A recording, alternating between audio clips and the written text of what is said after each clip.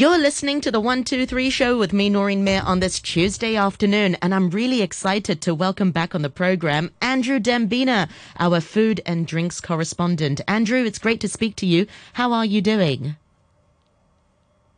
I'm doing very well today. I'm for anyone who may be tuning in on Facebook Live, I'm the Invisible Man sitting at a picture that I use for Food and Drink Tuesday Report sometimes, which is overlooking a tea plantation in Hangzhou. Normally, I would have myself superimposed over that. But more importantly, we do have someone that the listener can see on there, apart from your good self, Noreen. It's Craig Stamborough, Chief Winemaker of Grant Burge wines in the Barossa Valley, South Australia. So welcome to you this afternoon, Welcome, Craig. G'day, Andrew. G'day, Noreen. How are you? Very well, thank you. It's a bit unnerving to be chatting with the Invisible Man here, Andrew, but that's all right. We have to remember we are live radio first, but for those of our listeners who want to see Craig and perhaps ask a few questions about wine, then do join us on Noreen Mayer on RTHK Radio 3.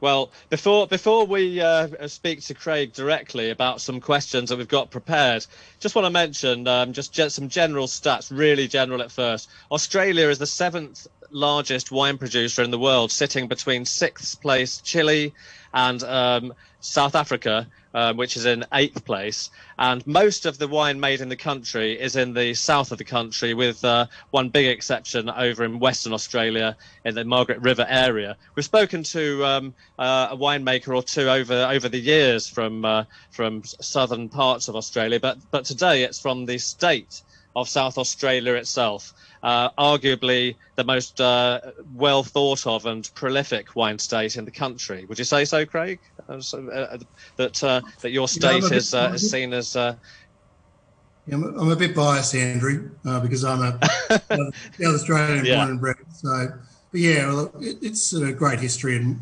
we've been producing sort of nearly half of the country's wine for a long time. So yeah, it's a fairly important state for wine in Australia. There's no doubt about that. Right. Okay.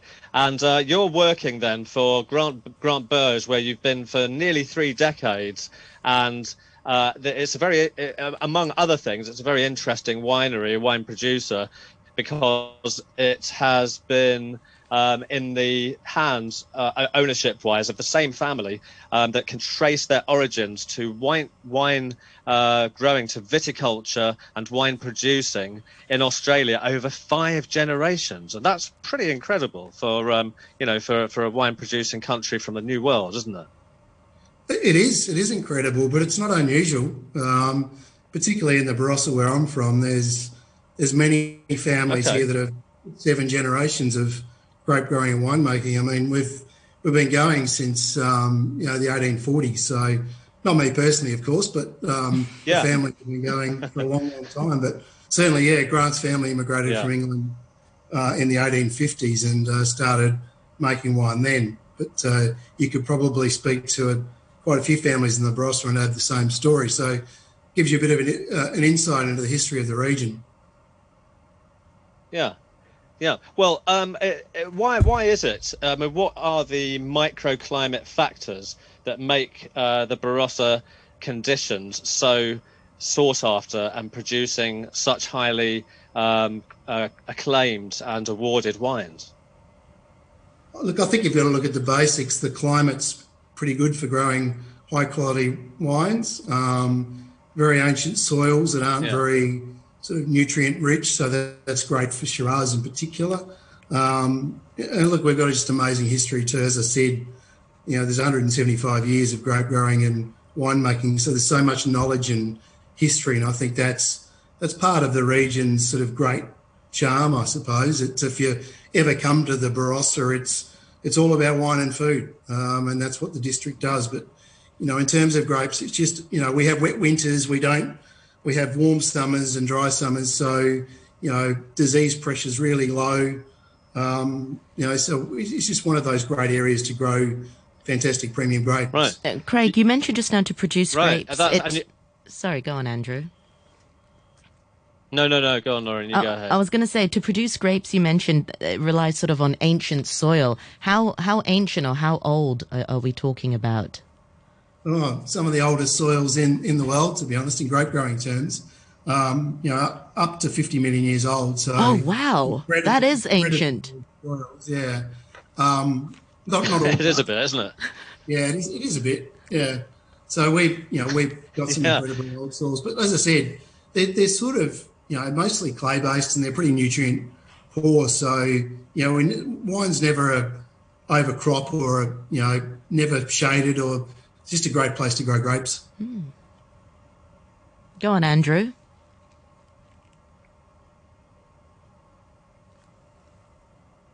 Andrew, I think you're on mute. No, I'm here. I just couldn't hear you for a while. I can hear you now. Okay. It's. I was going to. I'm not sure what I missed in the last few seconds there. I heard everything up until about 10 seconds ago, but I was going to say that not only are the soils very old, but also you do grow grapes on some of the oldest vines in the country, and you mentioned that.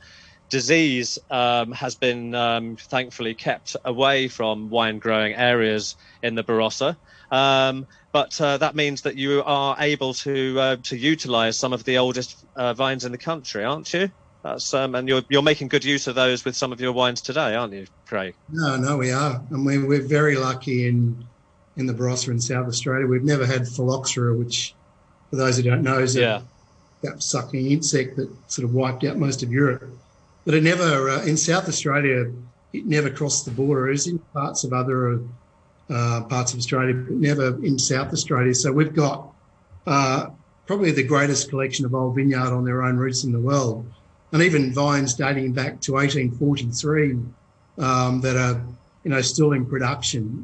Grant Burge we source from vines that are planted in 1887, 1890, 1900, 1920. So it's incredible when you walk through those vineyards. We're about to start harvesting very, very shortly, and it's incredible to walk through those old vineyards and realise the history and the stories that they could tell.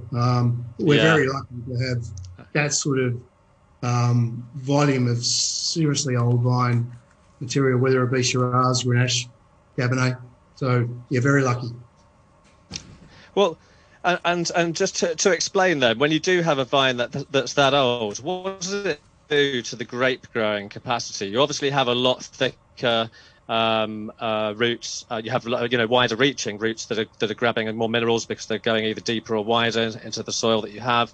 You have a thicker vine plant itself. What about the grape? What does this mean in terms of the grapes? No, you're spot on. I think it's the vine's ability to cope with heat, cold, some extremes. They got access to water much deeper. We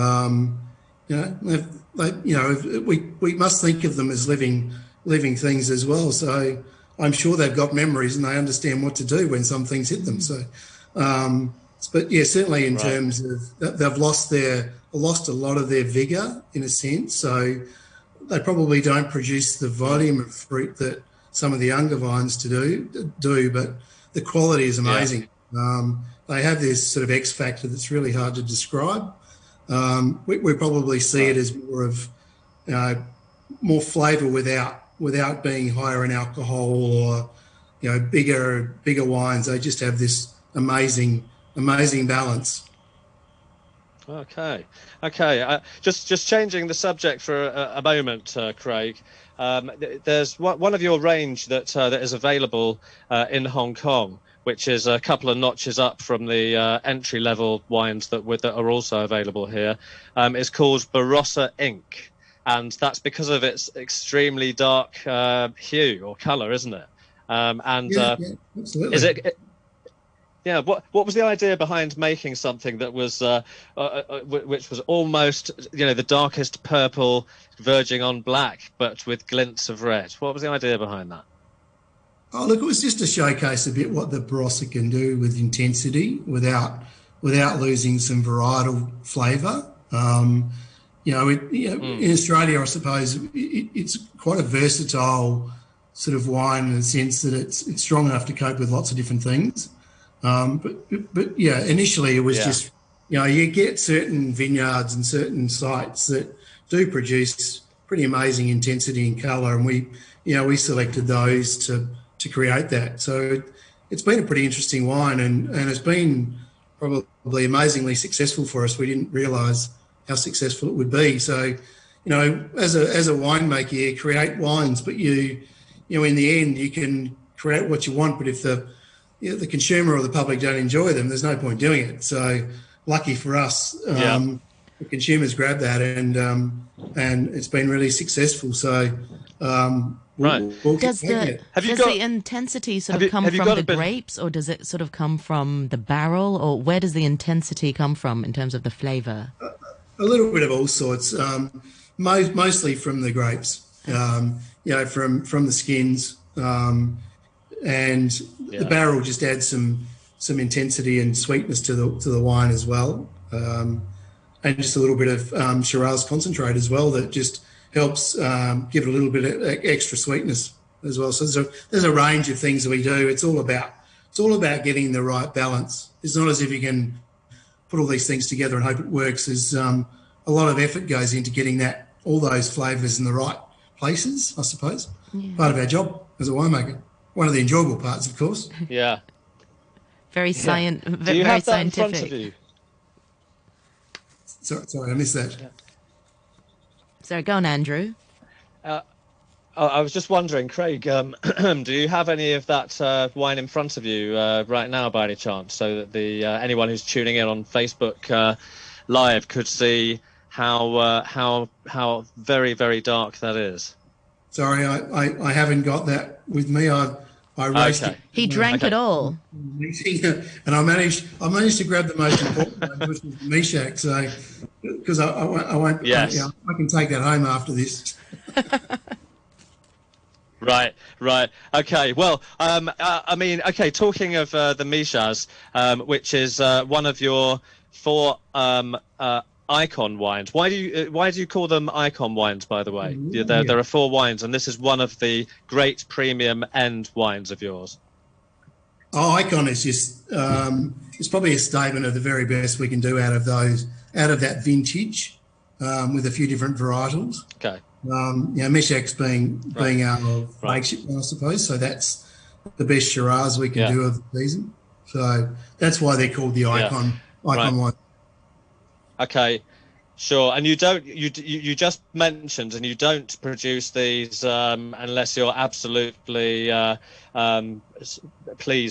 greatly pleased with the vintage, with the harvest from that particular year. So the 2016 is the latest wine from the Meshach range. I was even though for those who are tuning in on Facebook Live, I can't get any visuals today. I don't know if it's the signal, but I was kindly sent some of this wine, and I was wondering if you could just talk us through a taste of what makes this such a special refined Shiraz. Sure, I certainly have a glass in front of me. As I said, it is the best wine that we can make of that variety out of the vintage. Most of the time, it comes from the 100-year-old vineyards that we were talking about earlier. There's always a surprise in amongst it all, a younger vineyard. When I talk younger, I'm still talking 20, 30, 40 years old, which I still consider young. And so, those wines can find their way in there. But the 16 was just one of those great vintage. And we've got to remember that winemaking is still agriculture, so we rely on the weather enormously to give us a really good vintage. And 16 was regarded as one of the very, very good vintages in the Barossa, and that's that is reflected in the glass. I mean, if you've got it in front of you, Andrew, you can. I do. You can tell the colour is pretty amazing already. It's not only the colour, but it's also the depth of colour, which is pretty incredible. Yeah. Which is one of the great hallmarks of Barossa Shiraz. It really, I mean, we talked about your, your almost black version, which was something, of a different price point and different range. Yeah.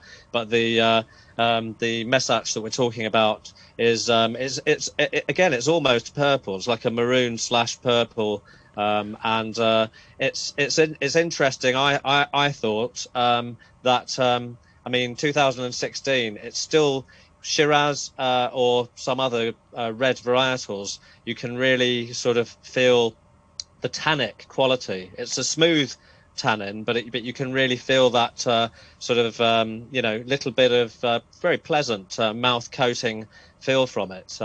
But it seems like it's it seems like it's an older wine than it really is in some ways, because those tannins are so light. I think it's one of the great things of Barossa Shiraz is, without getting too technical, we get ripe tannins, which mean that they sit beautifully in the mouth. I mean, and the wonderful thing about this is, the aromatic profile is there's so much complexity.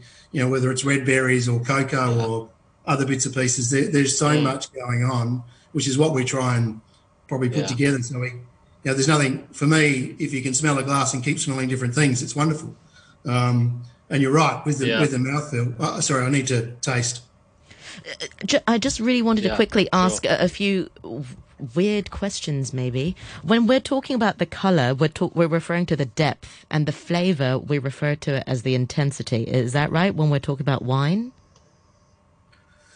Yeah, to a degree, that's right. I think intensity could mean also quite intense on the nose, but probably for me, intensity refers more to the palate and how much fruit intensity, how much tannin is there, how much flavour. That's probably more about intensity, but sort of describes the overall wine, I think, in a sense. Oh, that's good.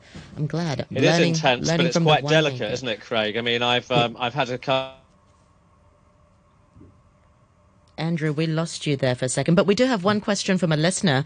Do join us on Facebook if you can. Noreen Mayer on RTHK Radio 3. Vanita says, and Craig, perhaps you can answer this question. Have you seen an increase in demand for vegan wines in your region? Certainly having a few more requests for vegan wines. There's no doubt about that. And we've been playing with different things to create vegan wines. I mean, essentially, this wine is a vegan wine anyway, because we haven't added anything to this at all. I was going to say, how is wine not vegan? Generally, it's because of what we do, what we call finings. So that may be using egg white to fine out tannins, or some other bits and pieces, maybe some isinglass, a fish-derived. Fish-related.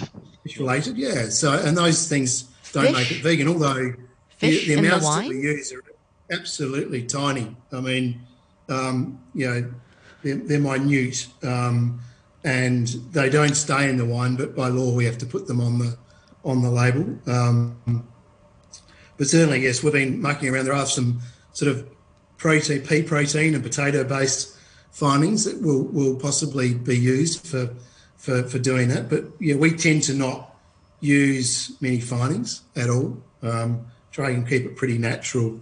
And I think a lot of winemakers are going in that direction to a degree. But certainly, yeah, look, there's demand for that. Certainly demand for vegan wines. We're seeing that. I can see. We don't have a lot of time, do we, Noreen? No, we don't. We've got 30 seconds. So I might just ask Craig to very kindly tell us, how can we follow your work on social media? There's Twitter and Facebook as well. But probably just go to the Grant Burge website and you can probably have a look at all the detail there. That'll keep you up to date with what we're doing. And we'll try and keep that through the vintage updated so people can sort of follow and see what's happening. Because as I said, we're about to start tonight. Tonight is the start of harvest, so it's a very, very exciting time. How exciting. Good luck. Yeah, wishing you the very best. Craig, thank you so much for joining us this afternoon. Really learned a lot from you, and thank you so much for your sharing with us this afternoon. And that's Craig Stansborough, the chief winemaker of Grant Burge Winery in Barossa Valley, one of Australia's best-known wine regions. Thank you very much for your time today, Craig. Thank you, Noreen. Thank you, Andrew. Thank you, and thanks very much to Andrew Dembina for joining us. Thank you very much, Craig. And